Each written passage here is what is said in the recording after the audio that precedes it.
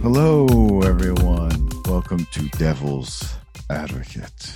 I'm Dan Yanaki Dan, and I am joined today by one of my co-hosts from Roots of Creation. He's also a co-host on Emmanuel Kingman's show, Witness in the Storm. He hosts his own show, the Deep Share podcast, Andy Rouse. How you doing, Andy? What's up, man? How's it going? Thanks for having me. Yeah, thanks for coming on the show. I know I'm new booty around here, but I really wanted to get this spiritual show going because I am very enamored with religion and spirituality. And I just feel like everybody has a different type of belief about it, even if it's sort of seems the same or they come from the same religious background. Everybody has a different kind of interpretation of what their spirituality is. And I do think spirituality should be something left to the individual, but I also think that we can gain a little bit of insight into some of the people that we listen to on podcasts and see, where their spirituality is too as a person. And maybe we can learn something from their spirituality that we don't yet understand about our own. And so I wanted to start this show to just talk about those things and try to harmonize ourselves, with each other in a way, And That's so brilliant, man. I guess my first question is, like, spiritually or religiously, what is it that makes you go? What is it that gets you going spiritually, or what are your beliefs about? Well, I'd say what gets me going is new experiences, for sure. The ever evolving fractal that is this existence. To put it that way, what gets me going, my beliefs are vast, and my belief about like what this all is kind of like an unnameable, unknowable thing that I dance around constantly. Yeah. No matter how deep or shallow the conversation, it's kind of really always about it. I think it's my beliefs are that we are more than our normal lives allow us to understand. And that has to do with many different circumstances on many different levels. But yeah, just to start us off, that's kind of, I believe we're a lot more than what we appear to be. But I don't like to make too many 100% accusations about anything. I love talking beyond that point, but I don't like to conclude anything beyond that point, if that makes any sense. So do you have like a higher power that you believe in, or is it a universal power, or is it an entity, or how do you? I would describe it. So I've had many different experiences, so I can definitely describe it in different ways, but just to kind of put it into a more simple kind of way is like, I've definitely experienced a very personal connection to something maybe not better, maybe not stronger, greater, wiser, but I often quote the movie Mothman Prophecies, because at one point one of the guys, grabs the guy by the shoulder and points at a window washer way up high on a skyscraper. And he says, that guy from up there can see a car accident a lot further away and a lot faster than we can. That doesn't make him God. It just gives him a much higher perspective. And I think the personal higher perspective that I have had an experience with or a connection with is what I'm now starting to describe as like a culmination of all perspectives, basically like a superposition. If you're into quantum physics, that's my go-to kind of analogy, because it's kind of like the cutting edge science that people kind of know in their back pocket most of the time these days because of silly films like What the Bleep and, just the pop culture references that have been going on for so long. Quantum physics works so well with this because it seems like it's the best science to describe what's going on with consciousness almost, you know what I mean? So this superposition, that's like really, really taking the heart and the personality out of God. But it's like this, it's like accidentally omniscient almost. It's like, we can get into that a little bit if you want, but kind of a vague, weird answer. Accidental omniscience. Yeah, we could definitely extrapolate on that at some point. Yeah. Well, I mean, the time is now.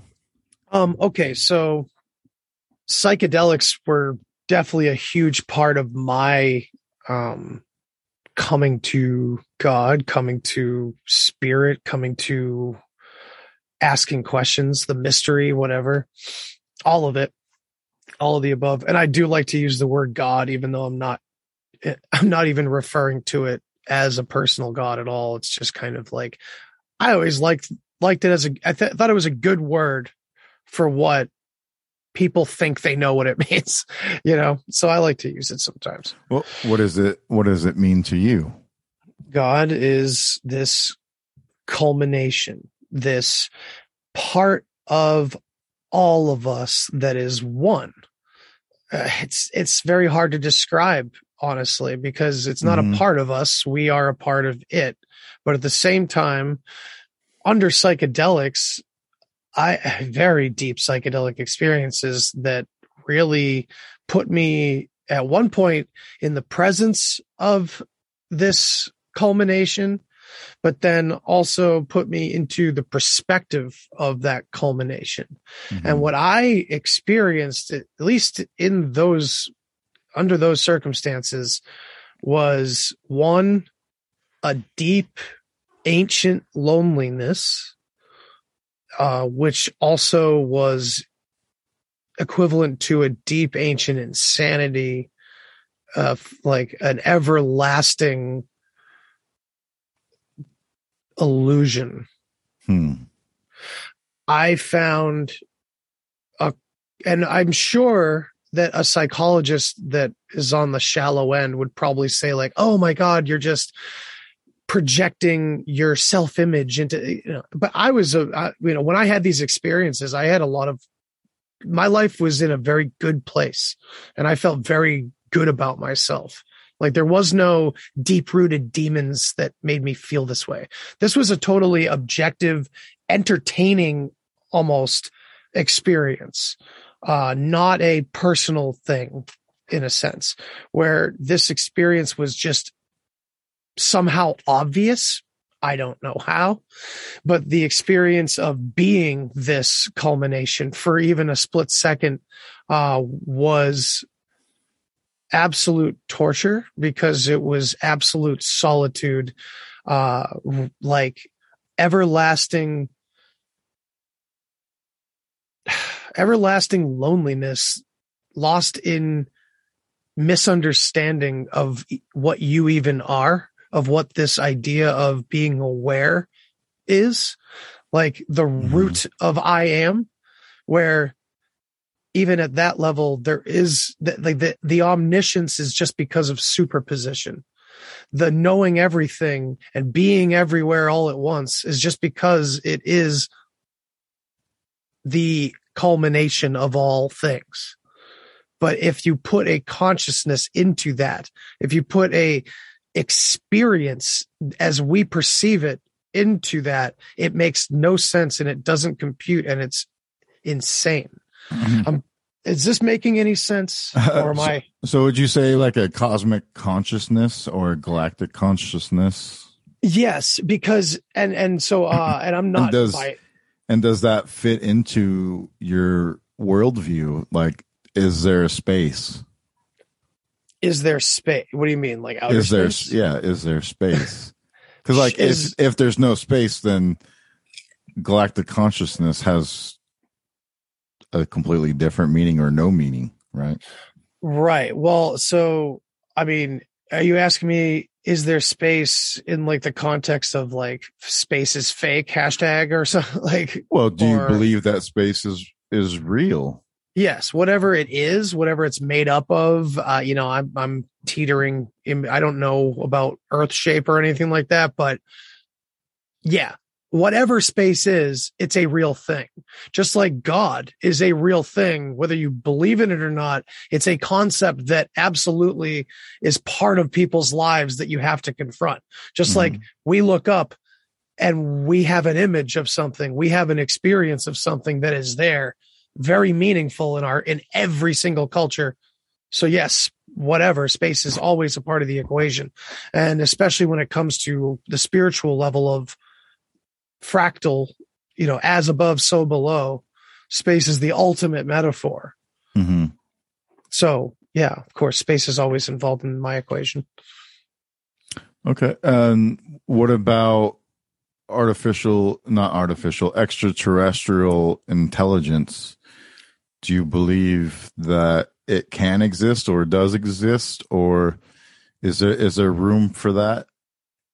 This is like my most troublesome question in all of like alternate news land. You don't have to have a I feel very answer for it. I mean, I know.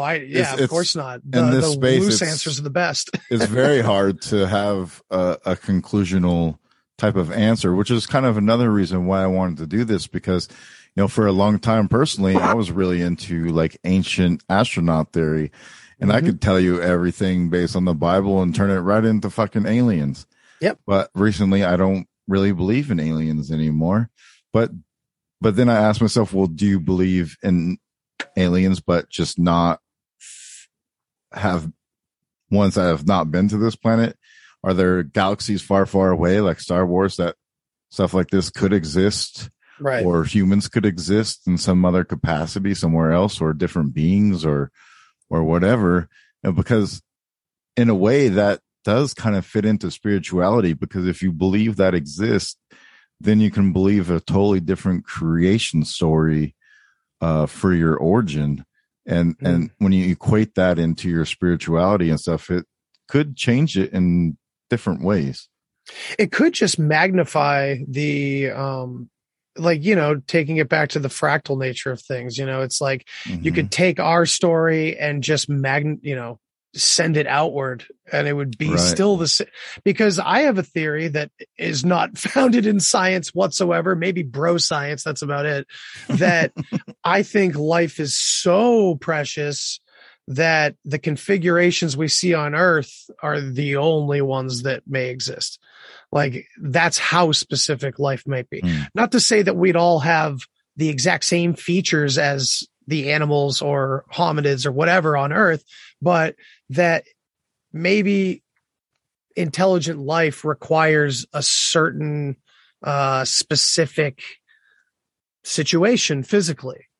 I don't know. Yeah. I mean, it's like I said, completely not founded in any sort of grounded science. It's just an idea, and it might lead to other theories. Well, spirituality doesn't have to be scientifical. It can be scientifical. How scientific. It can be how I can make up words too, like Homie Roman. Absolutely. The only one. Yeah, damn right. But to me, like, I feel like life permeates everything. Like any rock you overturn, there's life there. The ground, the plants, the trees, everything, even on the deepest, darkest parts of the ocean, life exists. So how could life not exist everywhere else? Even some people believe in weird flying space squid or something like that. Oh yeah.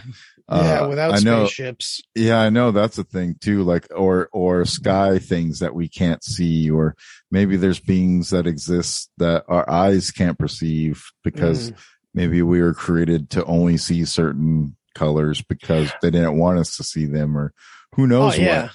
That's like one of my favorite things about the UFO idea is, especially like over the past 3 or 4 years, coming into more and more contact with the idea of, from Nikola Tesla and other people, of frequency and energy and all that. It just all seems to kind of fit right into this idea that, like, you turn a radio dial, right? And you get further and further away from that frequency, and you can still hear it, especially if you switch to AM. That's like the easiest evidence of it. It's like, or you hit the mariachi station and you're like, let's party. It's there just for a second. Oh, it's gone again. And it's like, most of the UFO footage that I've seen that's most compelling is when you kind of see them fade in and out of existence almost, or they change shape or change color or something, or the light dims and gets bright or whatever. And it all reminds me of that, almost as if they're coming into our visible frequency and leaving on purpose, on accident. I don't know.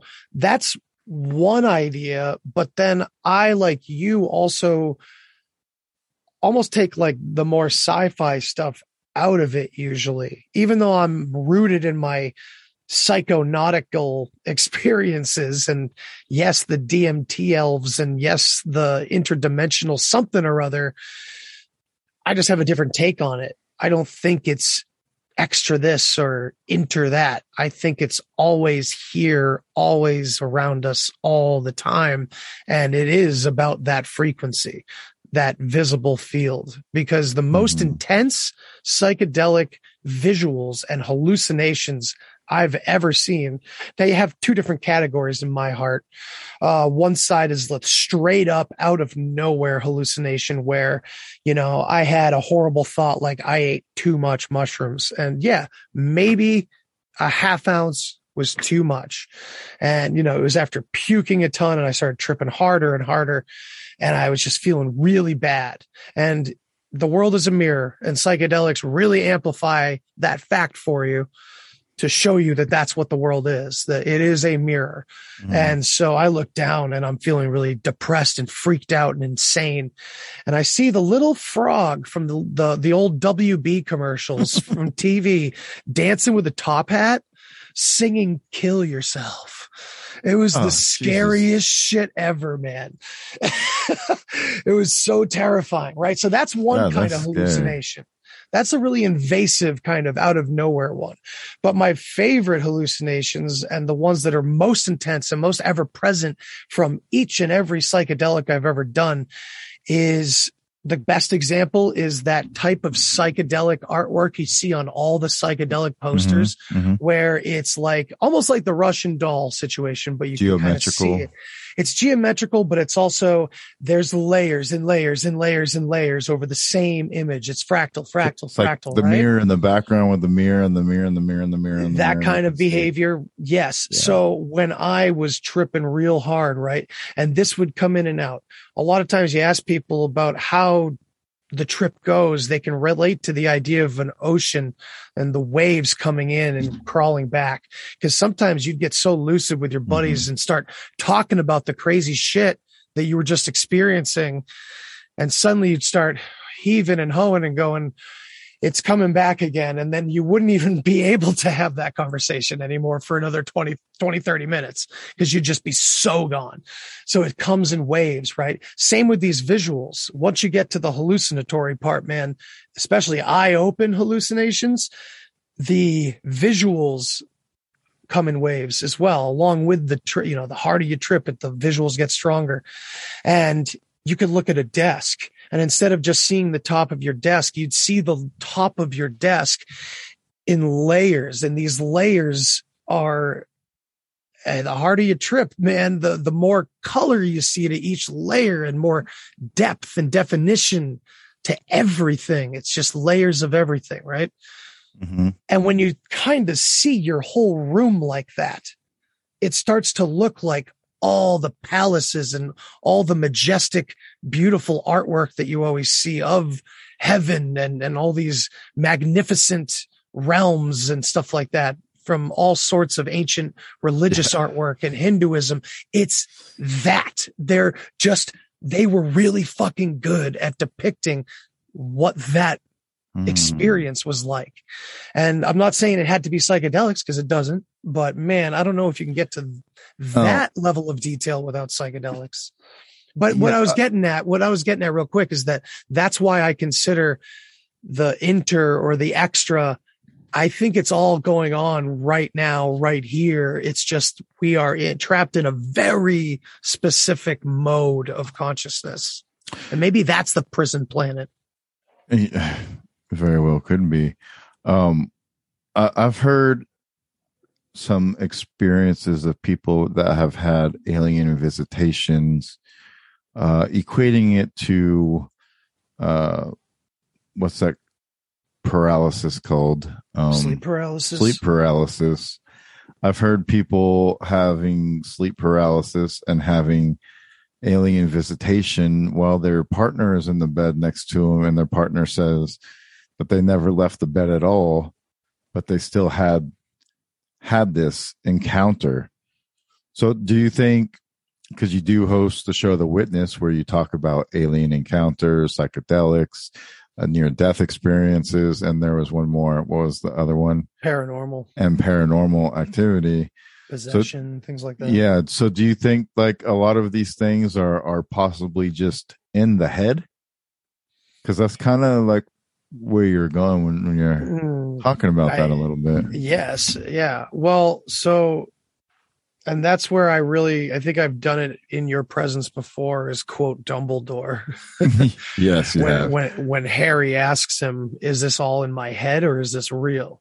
Yeah. And Dumbledore says, well, Harry, of course it's in your head, but whatever gave you the idea that doesn't make it real. And I know that there's this, dare I say, reductionist way to look at that quote and say, yeah, mental experiences are real. So therefore, well, they can definitely have an effect on your psyche for sure. Everything, right? Of course. Yeah. So I think within that movie, within that book, that story that highlights a fake kind of magic, an exaggerated form of what real magic is, there's a real truth in that quote there, that it's that everything is mental, and that the idea of it physically happening in real life is the illusion anyway. Because, I'll it's like go the back intro to your show. Yeah. Which part of it? What do you mean? We are the illusion. Oh, that was a great quote from Picture of the Year back in, I think, either 1960 something or early 70s. Network. If you haven't seen Network, you should definitely watch it. It's all very predictive programming, I'm sure, but it was just a beautiful telling of exactly what the media is. It was all fake. And they have this prophet that starts freaking out and not reading from the teleprompter and saying how pissed off he is at everything and how fake everything is. And they use it. They're like, oh, look, it's got all these numbers. Everybody's watching suddenly. So they turn him into this big thing, but that quote literally telling his audience, you people are the real thing. We are the illusion. We tell you everything you want to hear, Yeah. It's so, but more than that, because I think The Matrix is really not about some sci-fi fucking computer game that we're all in. I think that movie and series is more about, like, it uses that conspiracy theory conveniently while actually just talking about the matrix of the sleight of hand that the evil people do in this world that control everything. You know what I mean? But as for a real simulation video game theory, that to me is all real, but it's been hijacked by our contemporary tech world. It's a very consciousness based thing, you know? Emmanuel Kingman uses the term mother matrix, which is very interesting because I think it's Mars and Mary and matriarchy. Maybe I'm wrong a little bit, but there's something to do with like like matrix too, and like the whole womb. The earth is the womb, and it's like the egg. So maybe we're living inside of an unfertilized ovary, or perhaps we are fertilized. No, dude. Veganism has now taken over, so we're star seeds. We can't be eggs anymore. We have to be seeds. Okay, we're seeds. That was just a knock to my wife. No, that's fine. But I'm just saying, like, in that way of thinking, if maybe we're all still within the womb, and we haven't really experienced life. We're just sitting here waiting to experience life, and we don't really experience it until we die. Maybe dying is just actually being born. And that's the best explanation for the psychedelic, the sometimes alien encounter, the paranormal, and the near-death experience. Out of body experience is all suggestive of something more real than real, more real, undescribably, like, cannot get around it and can never get it out of your head. That real. And maybe it's built into the womb. Maybe you could study, a pregnancy in a way, looking for something like this, to look at it on the micro scale, to see what was enticing this child to come out. Was it our voices? Is that what the psychedelic experience is? It's that message to that greater, realer realm or something. Yeah. Interesting. When we play a radio song for the belly. That the Milky Way is the universe's vagina. I haven't heard that. That's interesting. Yeah. So that's the coolest part, man. And this is another psychedelic revelation I had when I was very young, is that you can only say what this experience is like. You can use similes and you can use metaphors, but you can never name it. And you can never say what it actually is. You can only dance around it. It's so bizarre. Life is like a box of chocolates. Or exactly the example you just gave, the Milky Way. Like, the Milky Way is like the universe's vagina. Like, and it's also like an electrical thing in electric universe theory, and it's also this in the holographic theory. Yeah, everything's fractal. That's another good point, is like creating your own reality, but we can get to that. Sure. I'm sure I took us off the rails at some point here. Yeah, we can get to that. I'll write it down.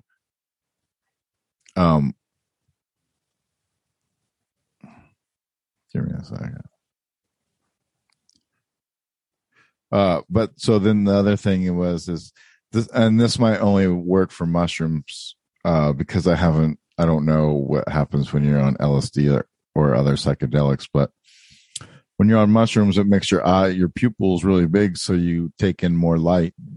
Do you think maybe like the world when you're on mushrooms is actually the real world, and we're living in this condensed version because of our eyes, because of our vision? And to me, I've seen it. Well, here's the weird part too, though. I've seen it not happen to people, and I've seen it happen on every psychedelic I've witnessed or experienced. So I've seen it happen to everybody, like, regardless of drug. But then I've also seen it not happen to some people. It's interesting. But for the most part, it's across the board. Mushrooms, LSD, even DMT. Actually, you know what? I'm not sure about Salvia divinorum. I'm not sure. I could ask my buddy. We used to do a lot of that on rooftops. That was dumb. But I have, and I kind of agree with your analysis there too about taking in more light. Yeah. That is an interesting giveaway. It almost reminds me of like when, someone on their deathbed and like gets taken off the machine or something and has like 5 seconds left and like sits up and sees something or like starts talking to something. It's like that scientific fact of the eye, or the pupil opening like that for light. It's just like, it's creepy almost. It's like, what the fuck are my eyes, or are his eyes seeing that we're not seeing? Or kind of like, when you like squint your eyes and stuff, you can make like light bend and do things. Or you see like shapes in the light when you're squinted and you're looking at a light, you can see like all these rays come off it or something. Yeah. So maybe it's opening, or maybe it's an illusion that we're having because our pupils are taking in too much light, kind of like a refraction from a lens or something. When you take a picture of a person, you get like a sunburst, or you get the red eyes in people's eyes and stuff like that. Maybe it could be that type of thing too, rather than it actually being the actual reality that we're not seeing. Perhaps. I mean, and yeah, so I don't know how the reality we're not seeing idea fits into the other idea that everything's just mental anyway. But I think so. How about that? I mean, put that into the whole scheme of this. It kind of forces the idea of the pupil opening to see that hidden world. We control it.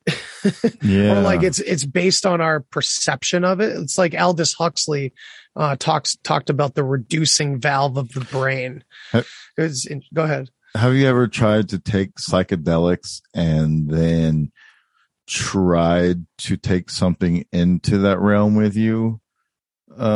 Imaginatively, like a person perhaps, or an idea, and take it into that realm. Like maybe like a dinosaur, like you imagine this dinosaur with feathers and it's purple, like a yes, headdress on, and are you talking carries, and it walks with like a cane or a lamp or something. So you're saying, then you bring that image of that pimp dinosaur into your mushroom experience reality? Is that a possibility? So you're talking about like, can you like put in the dev code and like start mapping your own world? Yeah, possibly. Like forcing your own hallucinations, kind of.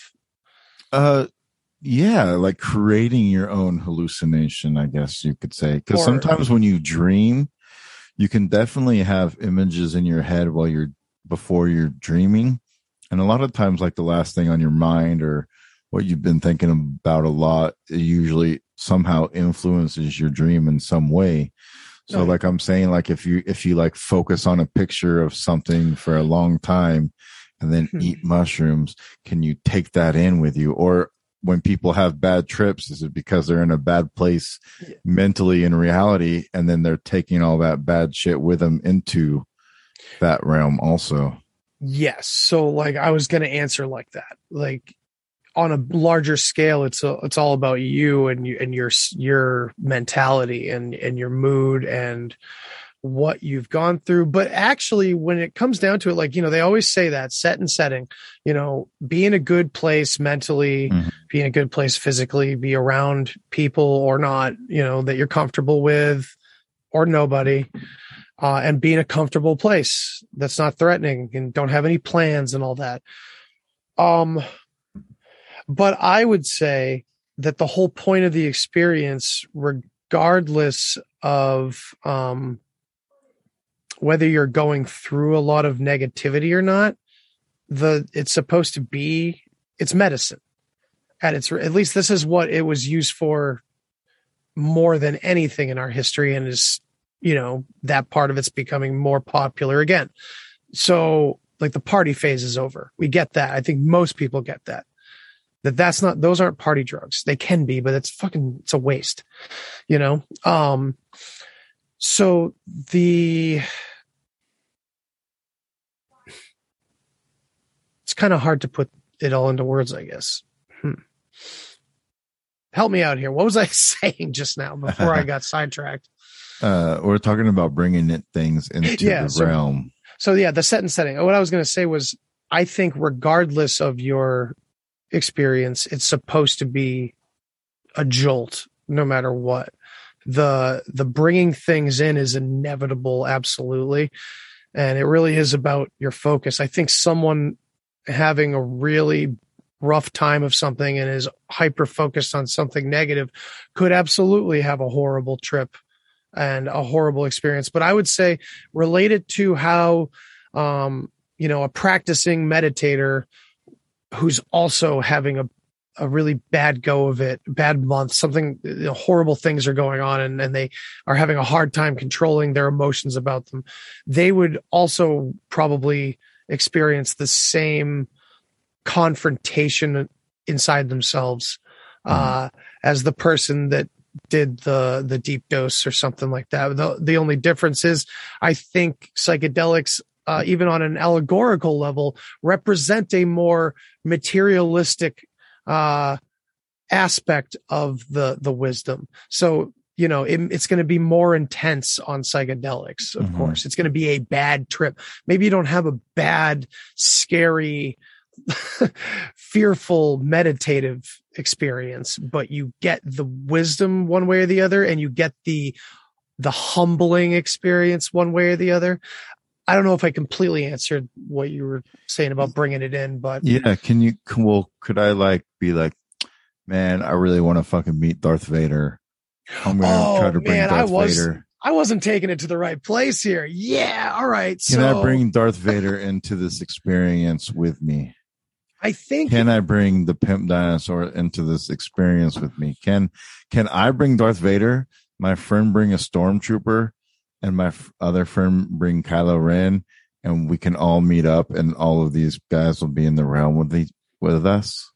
I think you would be really surprised in the way in which all of those things do end up happening if you pay attention enough, but it won't be in the way that you're imagining it to happen, if that makes any sense. Okay. And that's always the best kind of twist in a movie too, where there's like foreshadowing.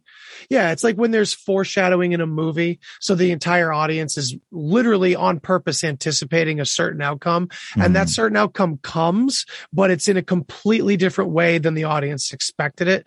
Yeah. That's to me like the movie version, the best metaphor for what how the universe likes to wink at us in psychedelic experience and in those deeper realms. You really get a feeling of some sort of culminative, if that's a word, consciousness winking back sometimes. Like, yeah, I'm here. Like the end of Dogma when Alanis Morissette just like bops her on the nose and says, boop, like when she asks, what's it all about? Like, that's your answer.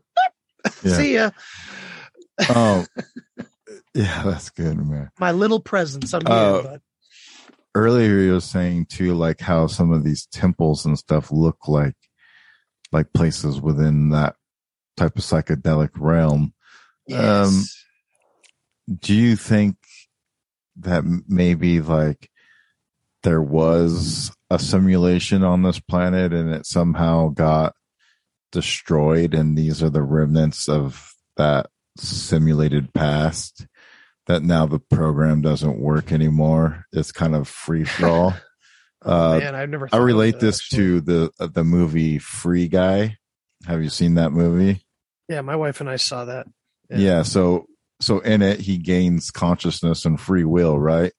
Mm-hmm. But what if they all got that free will and that consciousness? Somebody else built the whole world around them, but now they're generations past that, and all this stuff is still in the world, but they don't know where the hell it came from or how it got there because nobody built it, and now they're free wandering around inside the broken simulation.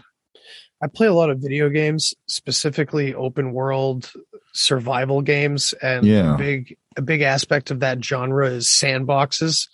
The concept of a large sandbox, virtual sandbox, where everything can be procedural and you're just building this massive thing, and then you just knock shit down and you rebuild or do something completely different. And, you go into the like dev mode, like I said, and you can just terraform the whole damn place in some games. So I have kind of on occasion gotten some weird hintage from my internal maps of like, this is like a giant fucking sandbox and it's just been used a bunch of times, and whatever's creating it has the same damn mentality. It's the same personality over and over and over again. And it fails seemingly every time or something. Yeah, the same sets, the same props symbols, and same symbols, ideas, just using different same ways. Downfall. Yeah, like SimCity Fractal. or something. Yeah, kind of. But I think the thing is, I think that video game metaphor that we're using, I think it's trite. And I think we're using it because of our contemporary worldview. And I think using that same frame of reference to look back at the older religions is really important, especially in conjunction with all the work that authors, I can't remember the guy's name, David something, who wrote the Immortality Key. It's all about the, drugs in ancient times. It's putting psychedelics back to the beginning, which part of me is all for, and I think it's important to uncover that aspect. But I also think, once again, these same places have been reported in deep meditative states and fasting and all kinds of different experiences other than psychedelics as well. So it worries me that we have a government-friendly program regarding psychedelics in the psychology departments now, that the government is accepting of our red pill, original red apple on the tree, so whatever. Like, that's not okay. So I think it's interesting to point out that they're steering the spiritual experience once again. They just can't keep psychedelics in the bag. So that one they can control. They can't stop people from fucking meditating or sitting in silence. You know what I mean? It's kind of a tear on its own, but yeah. And then I was going to ask about like the hero's journey. Do you think like maybe the hero's journey came about from these psychedelic experiences, maybe in ritual, with whatever civilization or tribe that they were in? They were taking these psychedelics to have their hero's journey, and in a way kind of create their own reality within this, and come out the other side with some type of enlightenment. To me, the hero's journey, it's one of my favorite, like the Hero with 1,000 Faces is one of my favorite things in the whole world. Joseph Campbell to me is like Mr. Rogers. And I think it's, again, I'm a broken record with the fractal thing, because I experienced, before I knew who Joseph Campbell was, on one of my first big heroic doses of mushrooms, I think it was Stropharia. Even the hero's dose. Yes, exactly. So I didn't really know that at the time either. Hero's journey, right? Yeah, literally, right. But I didn't know that. I didn't know Joseph Campbell. This was at the time period where I think it might have been my third trip ever. And the first was a LSD trip that was visual more than mental. The second was salvia, which was unsuccessful in many ways. And then there was this, and it was huge. And I was disinterested in anything philosophical or psychological, quantum physics. I was a baseball player. I like sports and music. I smoked a little pot. And then suddenly I came out the other side of this like a fucking madman from another dimension. But yeah, the hero's journey was a focal point for me without knowing the actual story, because it happened to me in that trip. I'll just go back real quick, just because it's an interesting detail.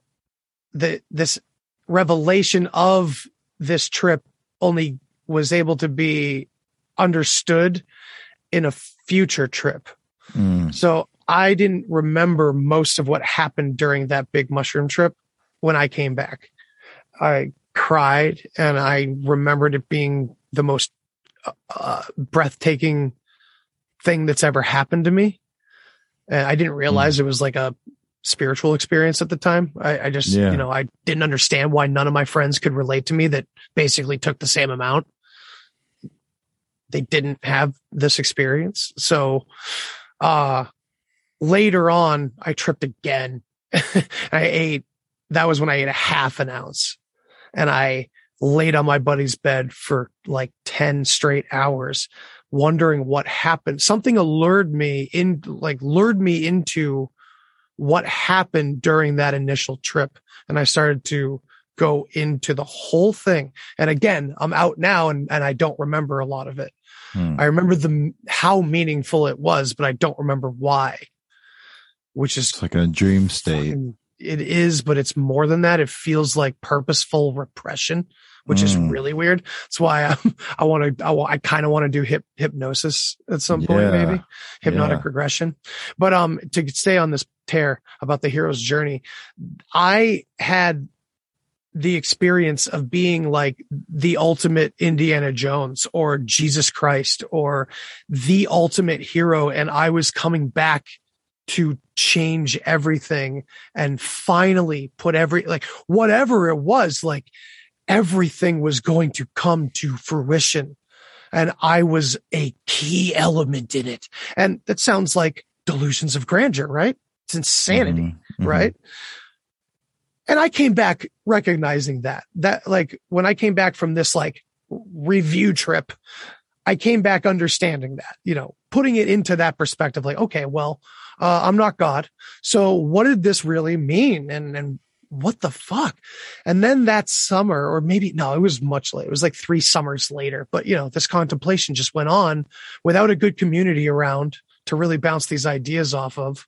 So it went on. And then Tool's album 10,000 Days came out, and the song Rosetta Stoned is about an alien experience, kinda, but it's kind of about a psychedelic experience too. And a couple of the lines in that song made my hair stand on edge more than anything ever had before, because it was like Maynard James Keenan was inside my head, like mimicking or mocking my personal experiences. That song is so creepy to me, and still is. I still get chills anytime I listen to it, when he says, "Overwhelmed as one would be if placed in my position, such a heavy burden now to be the one, born to bear and read to all the details of our ending, to write it down for all the world to see. But I forgot my pen. Shit the bed again." And so I came out of that, years and years had to go by and not understanding. And then I found Joseph Campbell. And then I later found Douglas Hofstadter talking about I am a strange loop and fractal nature of reality. And I realized that for some reason, there's this deep, deep, deep story that's embedded in consciousness of some. I don't know how it works and why it's there or how it's formulated. I'm not suggesting someone implants it. I don't know. But it's vaguely a representative of every story in that hero's journey category. The Luke Skywalkers, the Jesuses, every one of them. It's somehow it seems to come from an internal main original archetype, like the one. How old were you when you first took mushrooms? 19. I'm 36 now. So were you spiritual at all before that? No, the extent of my spirituality was as a child. I was taken to Sunday school a few times. That's if I was taken every Sunday for 2 years, to me, it feels like it was 6 times total. Like I really did not have any religious upbringing other than the fact that we were Christian by association, basically, my family. My dad had a really great point. He loved the community aspect of church and everything. And we had a cool church that eventually years later we went to in my early teens for a couple years when, I don't know, at some point in my young teens life. But other than that, that was it. It was just in the backdrop of of life. It was nothing. And I would say just maybe a year of my life at the age of 18 started to consider myself like agnostic, not atheistic, but obviously those are the only like people I was seeing in bookstores were staunch atheists, rock stars, basically badasses shitting all over the church and, you know, saying that it's a fairy tale and stuff. And I was starting to jump onto that a little bit when I had this psychedelic experience. So would you say that mushrooms were a tool to help you reach that spirituality level and think of things in a different sense? Absolutely. Or were you kind of getting to that already? So here's why it's the prior. It definitely elevated everything and it switched on things that had never been on before. I was starting to question things only on the level that because I was a good kid. I mean, I got into trouble a little bit, but when it came to drugs, I just kind of followed what my parents said for a lot of my young teen life. So when I was 17 and 18, I started to start realizing like, well, weed is showing me parts of my mind that I've never really experienced before. And none of it seems to be harming me, only giving me good experiences. So I started to go, well, what else is the government lying about? But it was a very shallow place. Psychedelics made me look back at my life before psychedelics as if I was a robot, just saying okay to whatever circumstance life had in my way. When after psychedelics, it was like, well, wait, why is that happening? Yeah. And I had never asked those questions before that. Do your parents, are they aware of your psychedelic use? So the next day that I did that huge trip, the one that I really couldn't remember very well and had to go back and review with another trip, I called my mom immediately, like screaming the good news. And with her very limited understanding of psychedelics, my parents mostly are very, have both feet in the accept whatever the world is kind of telling you about things. So she had no concept about psychedelics. She just immediately thought I was doing crack, you know, or heroin, and was terrified. But it took a long time. But, you know, she started to really hear what I had to say. And she's pretty open-minded when it comes down to it, when you can get past those surface level blocks that are put in place, you know. So she's been very accepting, but my father's just always been like, oh, that's way too much for me. He'll smoke every, you know, that's about it. Smoke weed? Yeah, he used to anyway, you know, when he was younger. He never did anything crazy, though. Have you talked to them before? Obviously, you talked to your mom about one. Have you talked to your father about it also, or? So it's hard to talk about any of the really deep, interesting points with my father when it comes to the psychedelic experiences, because, and I don't mean to put him on the spot if he's listening. No, he probably isn't going to be paying for your premium show, Dan. Sorry. No, he's probably not. but yeah, he doesn't go near those realms. He can't. He just, his mind, like when I talked about those blocks that get put in place, whatever blocks my father has in his brain, just everything is way too weird for him to look at. It's not even like a bullshit or anger. It's well, hey, maybe you did experience. Yeah, I don't know. Yeah. It's just, I'm not looking.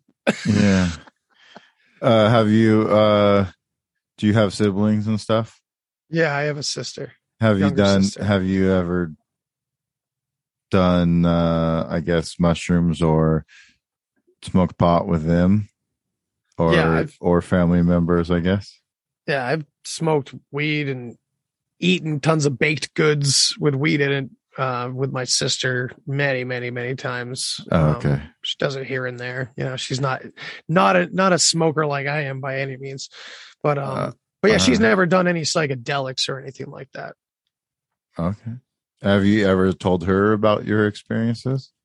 Yeah. And so the thing is, my sister and I always had a very tight knit relationship, and we always trusted each other really well. We always had a good, positive relationship. So, not that she would just straight up go, whoa, and oh my God, but she believed her brother. Yeah. You know what I mean? She was like, holy shit. And, over the years when I was like, dude, I'm telling you, like I would show her these synchronicities and stuff. But again, my sister is very much like my father in the sense where let's just kind of stay in this lane. This is, straight my wife, personality. Yeah. My wife would say maybe this lifetime isn't their time to wake up or something like that. It's maybe we plant these seeds for another experience in this consciousness's path or something. Yeah. Interesting. Because I'll tell you this, that let's put the blinders on mentality permeates lots of stuff in what's going on today too. So it sucks. It sucks when like it went from a desperation to express how insanely amazing reality is compared to what my family thought it was, which they were like, oh, okay. To now it's like how frightening and how controlling, and like those blinders need to come off now, Yeah. That's a different topic altogether though. Is there anything that you practice in your spirituality, whether it be like yoga or praying, meditation? Do you actively do psychedelics on some type of semi-regular basis to kind of help develop your spirituality further? Or is there anything you do like that? So I meditate not as often as I should. And I haven't done psychedelics in probably 6-7 years at least. Mm-hmm. And it's interesting too, because I have DMT right here. Come and get me, CIA. Come and get me, FBI. That's like a trophy and like a big thing that I'm just like looking at. And I don't know if I'll ever do that again. Now, for a long time, it's been like, my spiritual practice has been more towards the trying to get deeper into meditation over and over again. Mm-hmm. And I think I'm trying to level with myself that it's not a horrible idea to maybe give myself a little push after all these years and maybe do a psychedelic again to kind of just amp that part of me back up again or something. Kickstarter. And yeah. And I always say that you can get there without it. I really do. But at the same time, there's no mistaking that experience where meditation, all these other ways, and I really do mean this, as legitimate as those other ways are, there's nothing compared to DMT. There's nothing compared to a high dose of LSD or psilocybin or peyote or any of it. Have you ever done any of like the Eastern or woo-woo areas of like self-healing, whether it be like tuning bowls, sound healing, biofield tuning, or any type of interesting thing like that? Acupuncture. I actually have CBD massages.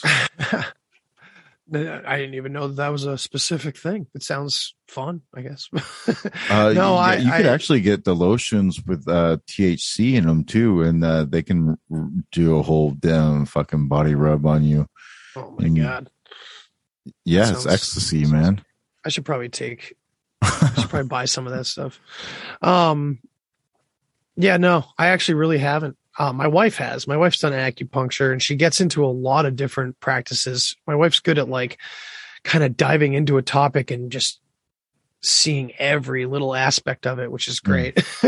And so she goes through a lot of different things, reflexology, like a lot of different practices that. You never tried any of them? I really haven't, man. Here's the reason why I haven't, and this may sound, I don't know, elementary or stupid, but it's just, I see it as whatever works for you works. And I know that if I am in deep contemplation in the right mood, I don't meditate well.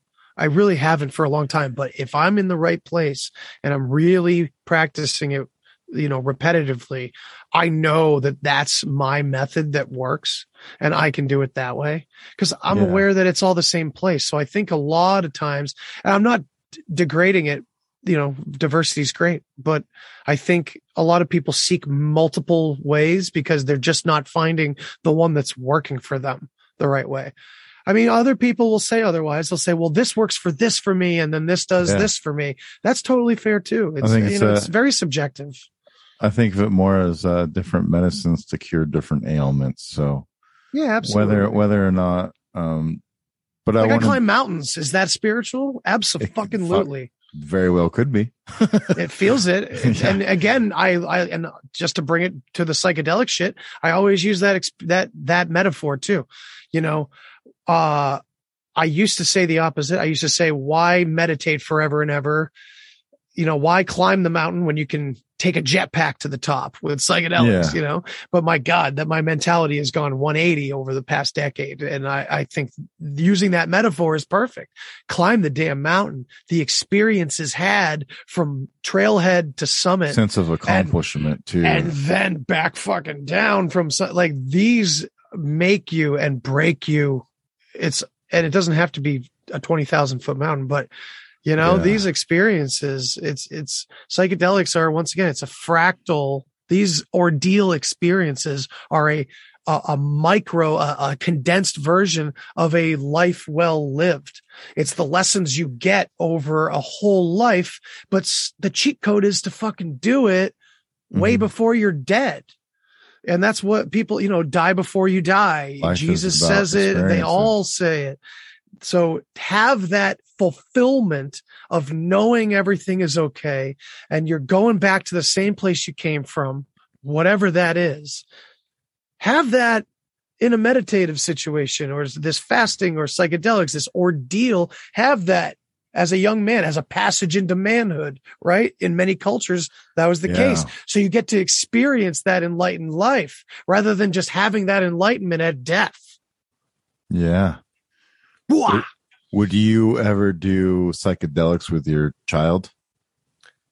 I really don't even know the as like answer a coming to that yet. As a coming of age type of thing, like becoming a teenager, becoming a man situation. Like, let's go do this. Like for me, I don't do psychedelics or anything. But when my son turns 18, I want to go get a tattoo with him. Oh yeah, as like a coming of age type of thing, as like something we can do together and bond over. I think that to me is kind of would be like even getting a tattoo kind of has some enlightening properties to it. Sure. Going through the pain to get the end result can kind of be euphoric also. Absolutely. I don't know the answer to that question yet. My son's 4. No, I know. That's why it's a long time out, but I mean, and that's fine. It's a fair question though. Still, regardless, it's, I think what it's going to come down to is what our relationship is like, what he's like. And I think these are good factors to think about when anyone's thinking about doing something like that, because when it comes to psychedelics, the impact on relationships is massive. So, I mean, just like set and setting, if you have good relationships with someone, then tripping with them is going to blow the gates wide open on that friendship or romantic relationship. Start at least feeling like you're reading each other's minds, becoming one, all that stuff, versus seeing fucking monsters across the table or something. I know a lot of friends that have, when they're in their teenage years, were smoking weed with their parents too. It's like, so you know what I mean? That's so it's a dangerous thing. That's kind of why I asked you about your parental situation, if you ever had with him, because it's kind of an interesting aspect into the way that we're brought up. Also, is it that carryover? Is it that influence from the parentals, or is it something that we do on our own? Yeah, that's interesting. I think it all is carried down for sure. I mean, it does feel that way most of the time, you know, that we're the next. It's like something, some organism, some object, something, consciousness is reaching towards something, and it keeps it's like a relay race. Mm-hmm. And that's what evolution or generations are. It's like we're heading somewhere. Yeah. We're reaching through generations to get there. I want to kind of give you a challenge or a dare, I guess. Not in too much of a like crazy manner, but you said your wife is into some of those kind of woo-woo practices. Maybe just tell her one day that you would want to do one of those things with her and try a new, different experience and see if you can equate it into your repertoire as something that you would like to do in the future, because it could be a bonding moment for the two of you also. And right.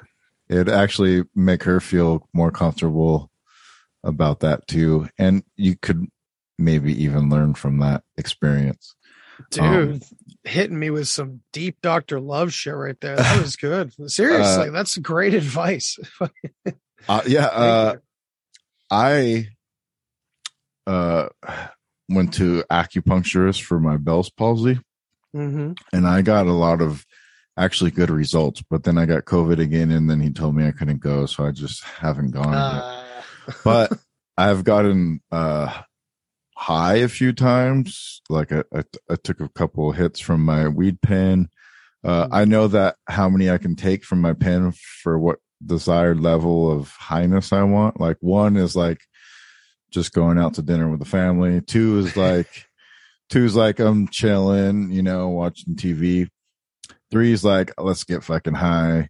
And 4 is like what I take before I go to bed. I take 4 fucking rips. I get high as fuck, and then I go to sleep and I enter my dreams, and I'm able to like really like visualize my dreams hardcore and figure shit out. And it's crazy. I'm so jealous. So I have like these very vivid, like reality type dreams where I can like manipulate my dream sometimes. Not all the time, but sometimes I have that. But so I took like 3, you know, I got high, 3 rips from my pen, and I went to the acupuncturist, and then he did acupuncture on me. And what they do is after they stick all the needles in you, they just leave you in the room for like 30 minutes. Right. To just sit there with these needles in you in a dark room and just leave you to yourself.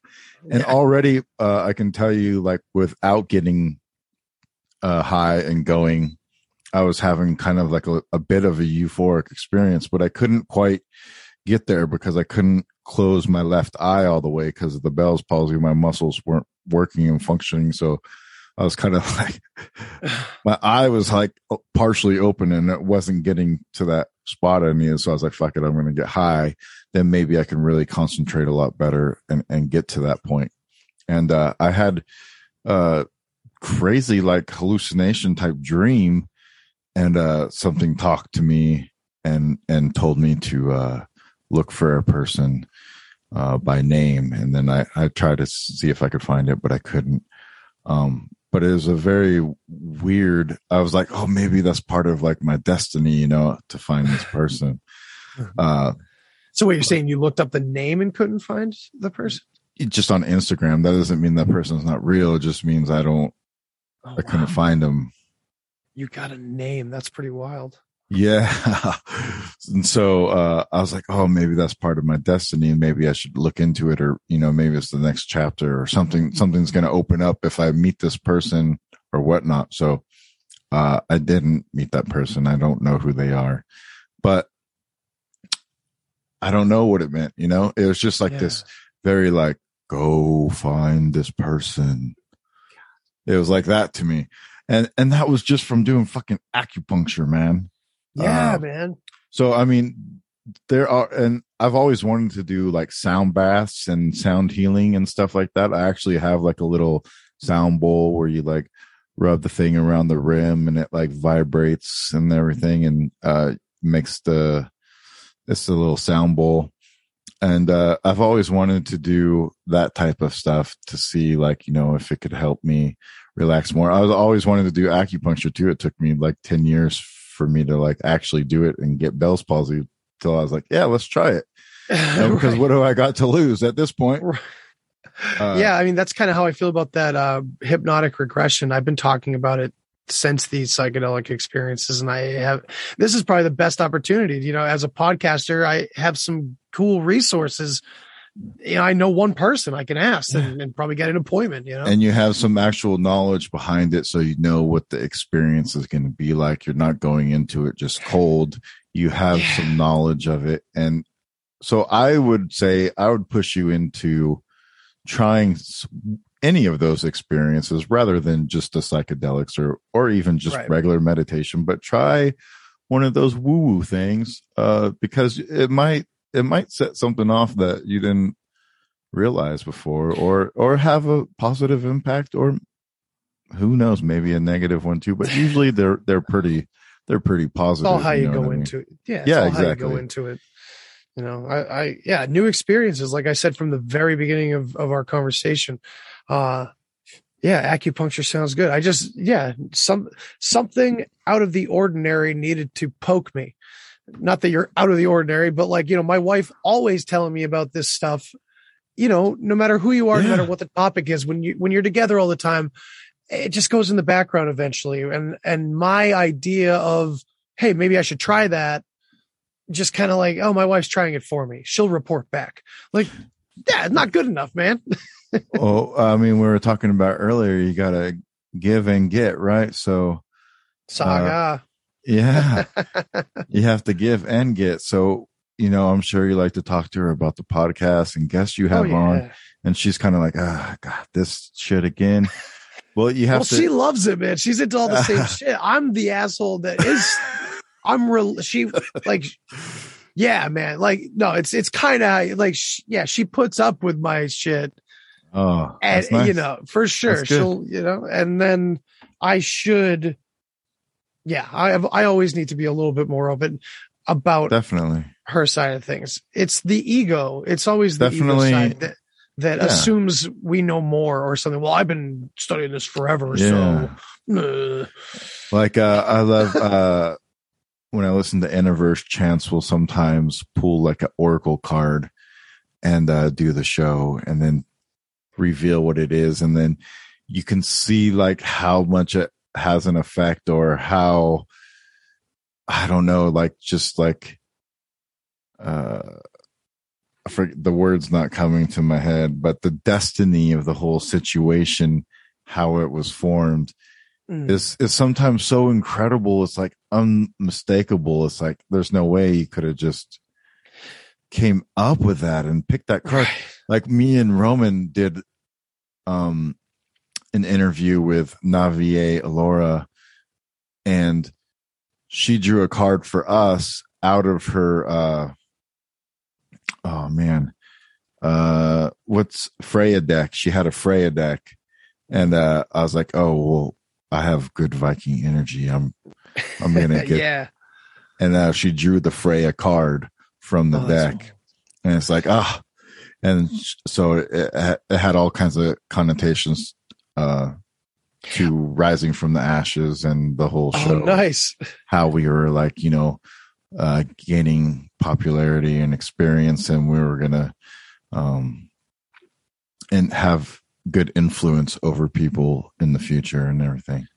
Yeah, so I will say really cool. That is something I didn't mention. I didn't even think about, but I do that with my wife quite often because she loves oracle cards and tarot. Excellent. I just actually got her a new oracle, or was it a tarot deck? I think it was a new tarot deck I got her for Christmas. It was the Illuminated, which doesn't mean evil. The Illuminated deck. Light. Yeah. So that's great. So yeah, we do that a lot. And those kinds of things that, the thing that you experience with, seeing what Eniverse does a lot, with his oracle cards, that shit happens constantly, man. Yeah.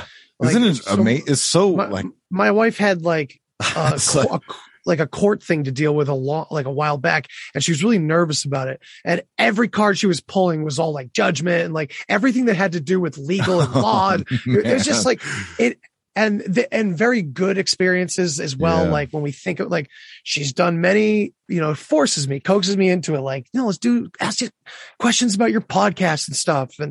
And like good things will happen and they'll make sense to me in a way that only makes sense to me. I'm like, holy, wow. Okay. All right. Cause every time you have to reflect in some type of way, right? You have to like have that reflection of yourself and say, oh, yeah, I could do that. That's why I call tarot a mirror. It's to me, exactly. It's another reflection. Mirror. Yeah. Just like the psychedelic, as you're saying, it's all these have different fractal impacts of the same thing. Yeah. You know what I mean? Just like probability of dice rolling too. You ever purposely thought of some numbers and then rolled them or set it over and over again and then got them, Yeah. It's like you're does that too. Yeah. You're putting that into it. So even subconsciously you're putting that into it. When you draw from the deck, man, subconscious influence is coming from there. It's all about paying your attention. What are you paying attention to? And the more attention and focus you give something, we were talking about quantum physics and the superposition. We literally can collapse that wave function on our own accord, but it takes a lot, That's possible. And, the synchronicities go back to the idea of, from tarot and everything, the universe winking back at us, man. The synchronicities are really that what the hell are they, man? It's very bizarre because like just today, my wife, she's got this bird watching app that'll listen first. And so it takes in like sounds of birds and everything and it'll relate them. And it's very accurate. Wow. And man, what the hell was the name of the bird, dude? This is going to blow your mind. This was so crazy. So she sends me this thing where she sent me the actual audio. So she heard a bird and she wanted to know what it was. So she analyzed it with the app and it came back as a downy woodpecker. And she listened to it over and over and over again. And I've listened to it over and over again. Halfway through the chirping, you hear some person off in the distance. It could have been, I guess, like someone yelling out of a car, like a half a mile away, says the word Downey. What? Like, clear as day. I don't know if he was like yelling about Robert Downey Jr., but it sounds like a far off, distant you just hear Downey. It's the weirdest fucking thing. I'm going to play it for you. It gave me chills. Yeah. I want to play it for you. I'm hoping it'll come through. So here you go.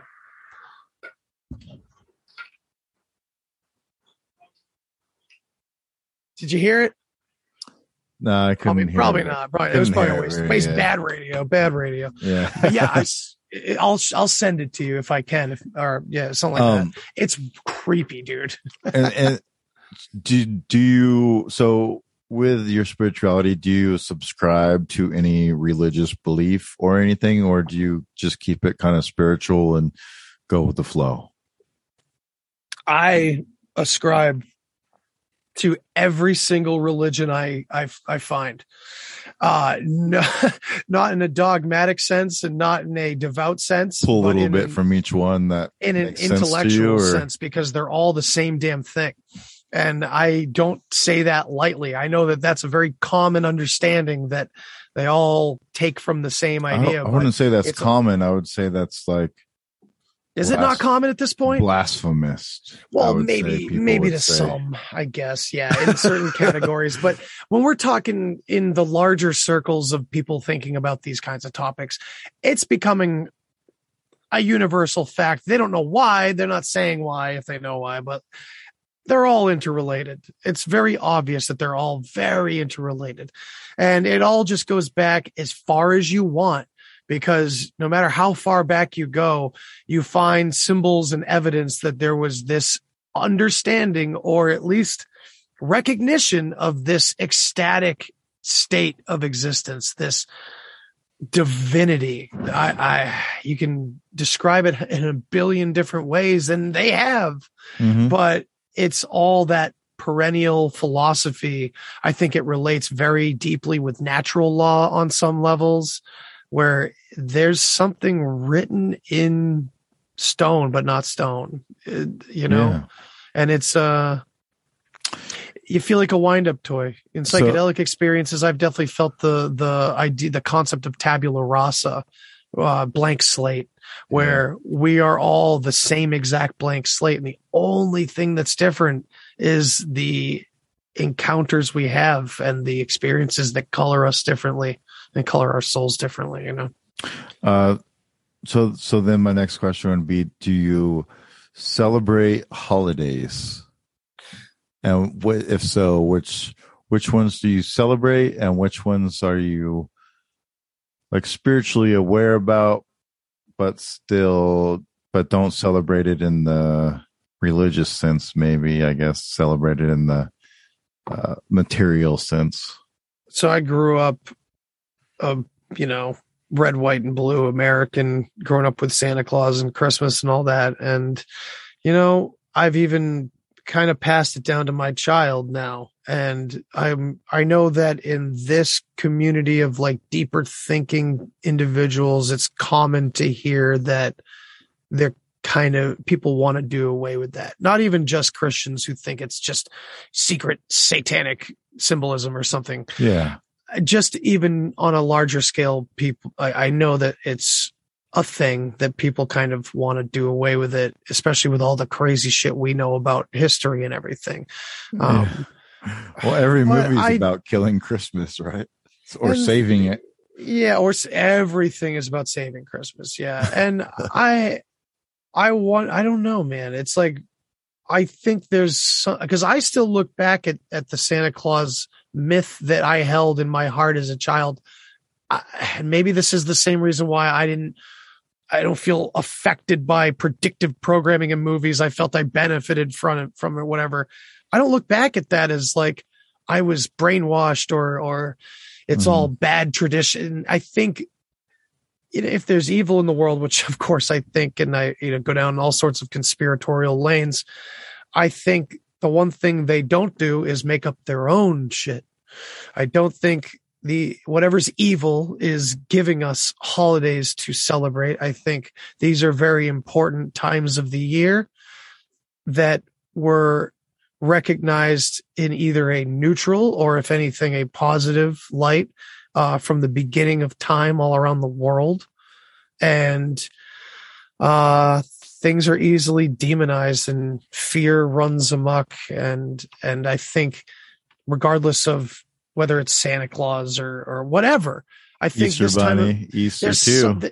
Sure. Yeah. I think all these times of the year have a significance on a natural level and a human level. And we've been forced to not know about a lot of it, Yep.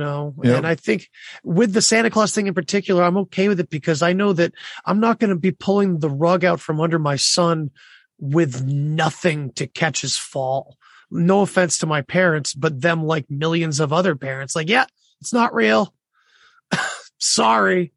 I mean, I think in some aspects it's important to give your children the imagination and not to strip them of this sense. Like there's this spiritual world and like these, fairies and Bigfoot and goblins and dragons are real. Like that whole fantasy idea. Like I think it's important to like help them, like make them have that belief, not make them, but what's it called? Like give them the tools, incentivize, or give them tools, or like I don't know how to explain. Well, lead them towards or away. Let them have that imagination. Yeah, because I think that builds strong character later. Absolutely. And creativity to be able to have that imagination. So I know a lot of people will say like, oh, well, I was lied to as about Santa Claus and that was my first conspiracy and blah, blah, blah. And that's fine. That's cool. And I have no problems with that either because it can be very heart fucking breaking. to see it was a through sucker that punch. veil, or that. Yeah, it's a sucker punch. Yeah, it's not needed, but it is. I think growing up so fast, like it really takes away from your creativity and your imagination. And I think an imagination is really good. I think some people lose their imagination, and maybe that sucker punch right there when they find out affects people, and maybe they kind of start to lose that fantasy. They start to lose that imagination. And when I was saying, I didn't have anything underneath me when my parents pulled the rug out from under me about it. Like I was at the age where it didn't like break my heart anyway, but it was a sucker punch and it hurt. It was like, all right, so my sad suspicions were true. All right, well, that sucks. And that's unfortunate. And my son's not going to have that. I mean, God willing that I get to do it in the way that I imagine or whatever, however it happens.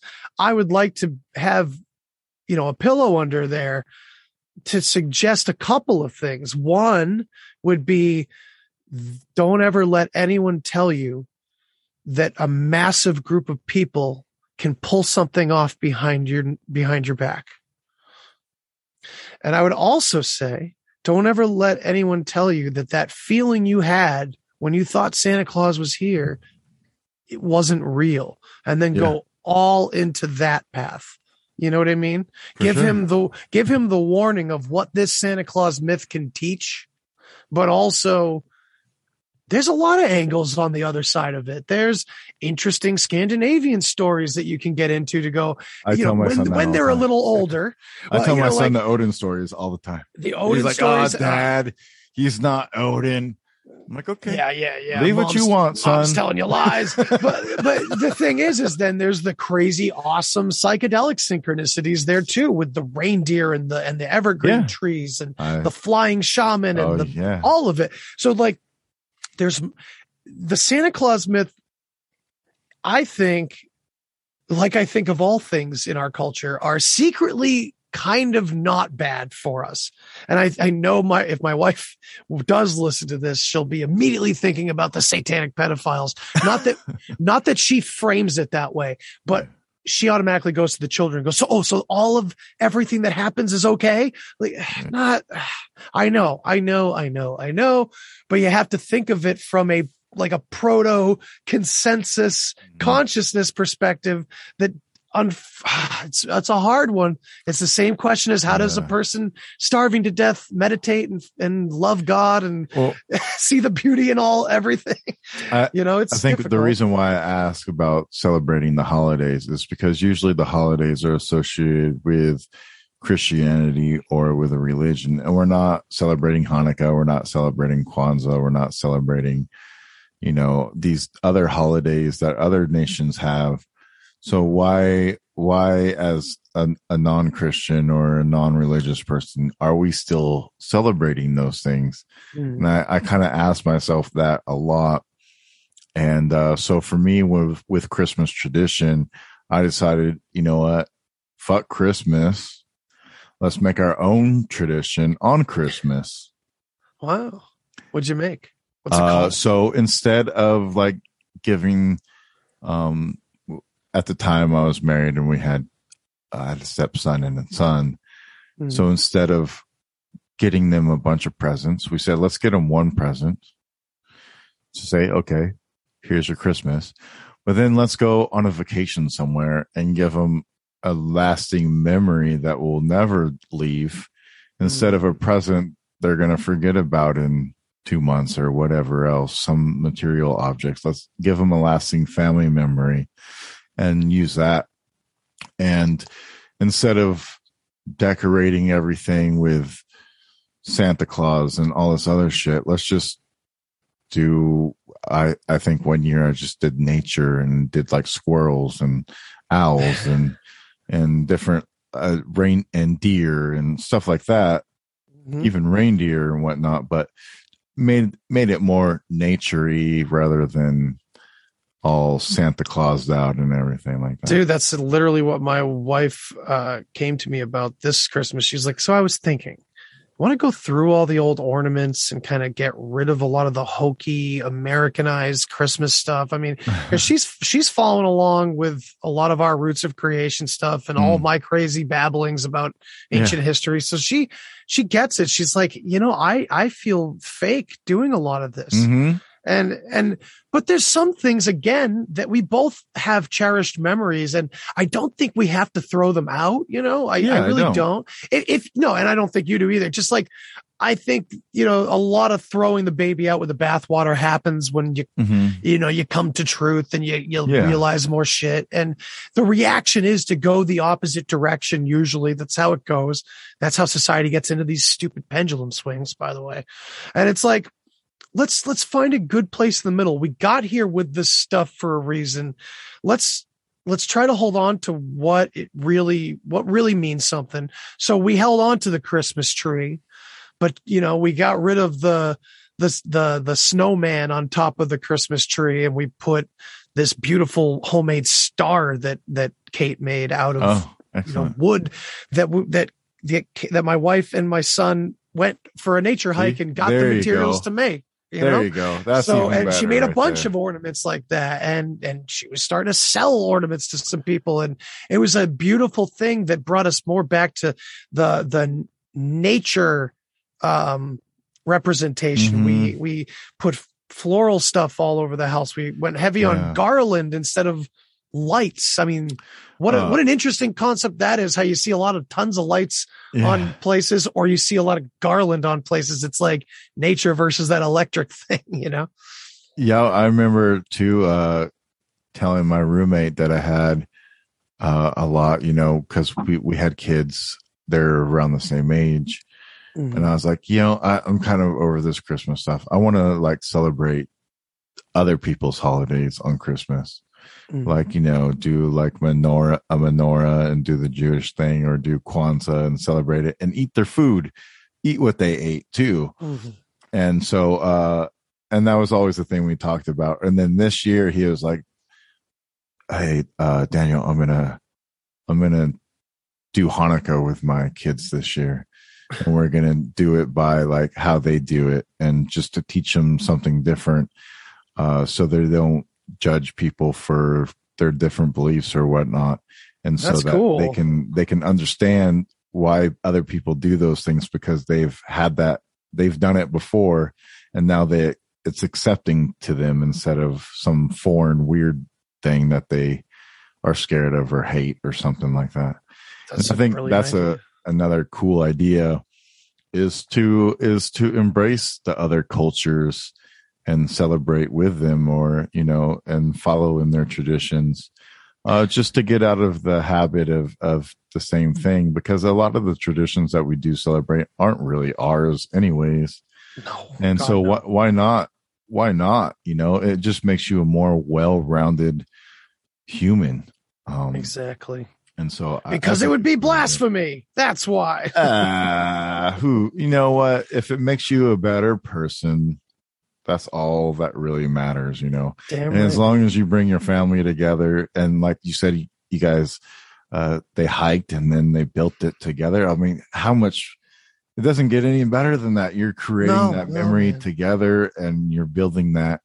And I think it'd be great if a lot of people could start doing that, especially people that aren't super religious, or even people that are super religious and realize that Christmas is not their cup of tea, and maybe keep the day, but just change it up a little bit. Do something different. There's no reason why we have to do it the same way every year either.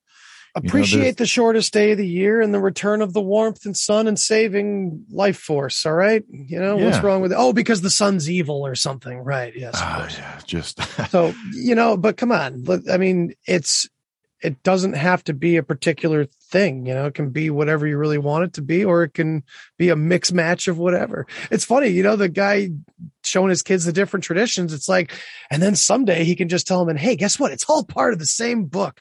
Let's go read about it. Or the same cultures, the same borrowed stories. We're actually celebrating a Sumerian story right now. It's like I'll read stories to my son about Christmas or Easter or something, that's alternative. Yeah. Just to show him like, hey, like it's not always the way that it seems. Like sometimes things are actually a little bit different, but you can still have imagination. Don't lose the imagination, but maybe think about this other idea a little bit too. But it's also, go ahead. Yeah, go ahead. Cause I was going to finish. Well, it's also interesting because all the ways in which the hidden world is shown to us is all the ways in which it really isn't. Mm-hmm. So once you get mature enough to see religion as the fairy tale that the contemporary humans tell each other it's about, you throw that right out so fast because you already went through Santa Claus.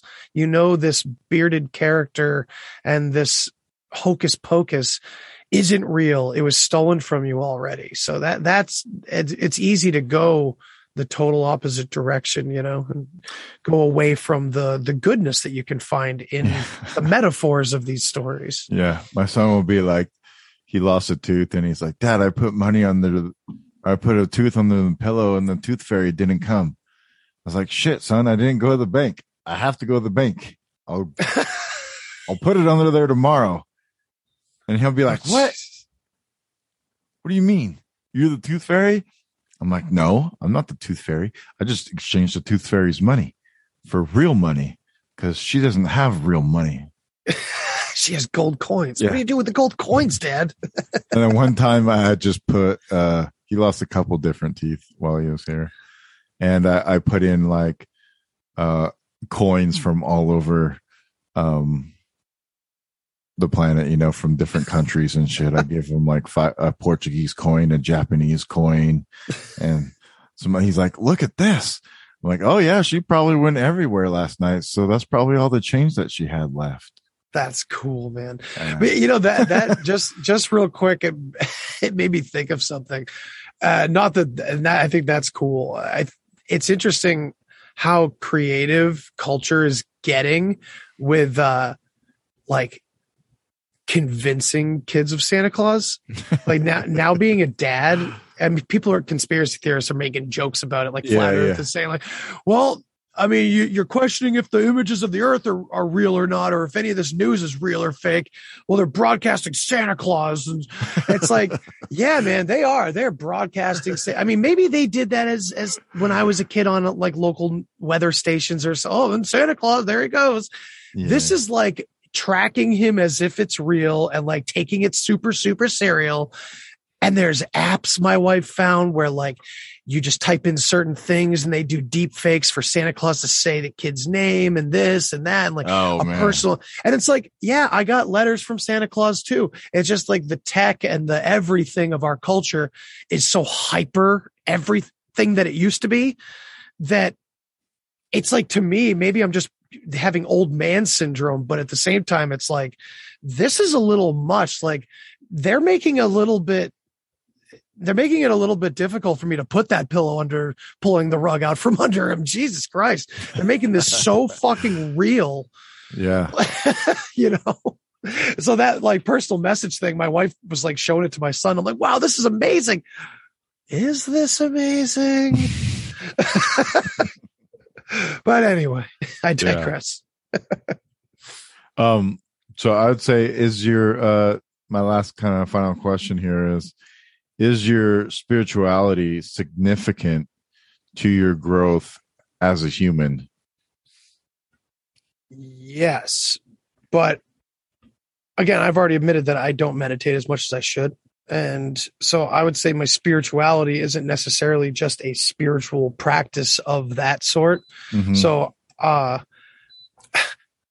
really got into Taoism after during psychedelics, that I went from like reading about psychedelics to reading about like Harvard professors that were doing psychedelics, and then they took off to India, and then sure enough, I was into Hinduism and Buddhism and all that. It's like it almost feels like a planned pathway or something, but regardless of that, it's a path that many people take after these kinds of experiences, and they end up in these other Eastern religions.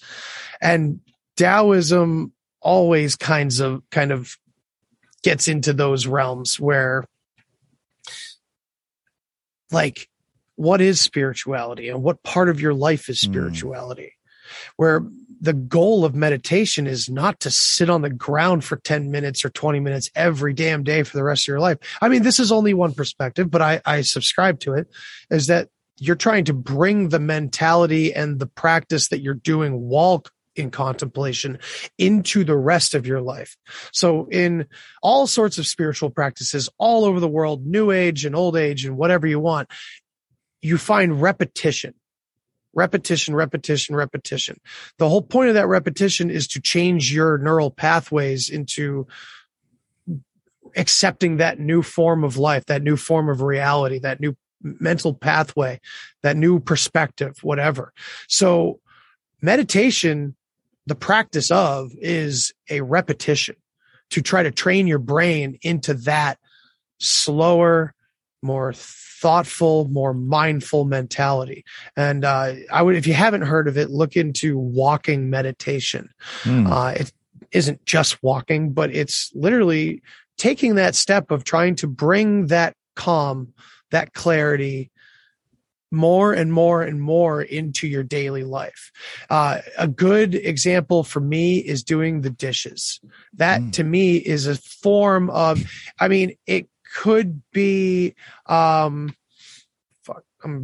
losing the word, but I mean, it's basically like a form of spiritual practice. It's a form of walking meditation, if you will, where you are the dishes and there's nothing else around you.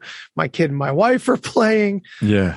It's my time to just zone in and just get it all done from the whole day that my wife has been dealing with a monkey jumping off of everything. And, you know, like, so to bring my force into it and just go into it. And I love the old Buddhist parable where it's like, before enlightenment, chop wood, carry water. After enlightenment, chop wood, carry water.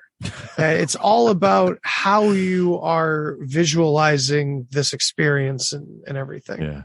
So it's a very integral part of my life. Yes. So I guess I have like a follow-up to that is sure. Do you have a goal for your spiritual self? Is there a place that you eventually want to reach? Do you think that there is something to reach for in your spirituality? Do you find meaning in reaching that? Yeah, I think so. I do often have a hard time kind of separating what my spirituality is from the rest of my conscious path, where it's like it's all spiritual to me because it's always been that deep-rooted hero inside of me playing out his tale, and every part of it is dramatic, and every part of it is important and transformative. And because of my psychedelic experiences and everything they've led to, I've really been able to see how beautiful that fractal perspective is of everything. You can be on acid and stare at a chair and watch it turn into the meaning of life, you know, and find ultimate meaning in every single moment. And, to basically expand those moments into your whole life is the goal. And my goal is to do just that, is to become as much as possible, live in that perspective and pass it on to others, either through like a means like podcasting like this, where I have an appropriate situation to express it, or influence by example in my personal life and try to stop doing what we're doing now in my personal life outside of the mic, away from the mic, and try to just help by example rather than yell and not yell, but, you know, babble on and on about things and talk about it, not forcing the teaching rather than just being the teaching. Mm-hmm. Yeah, exactly. So, that's how I'd sum that up. Be the musician, not the musician teacher. Be the music man. Yeah. Be the music man and right, be the man. music man. Well, thank you, Andy, for joining me today on Devil's Advocate. I appreciate it. And till next time, people. Man. Thank you very much for having me. Thanks. Grow in Ascend.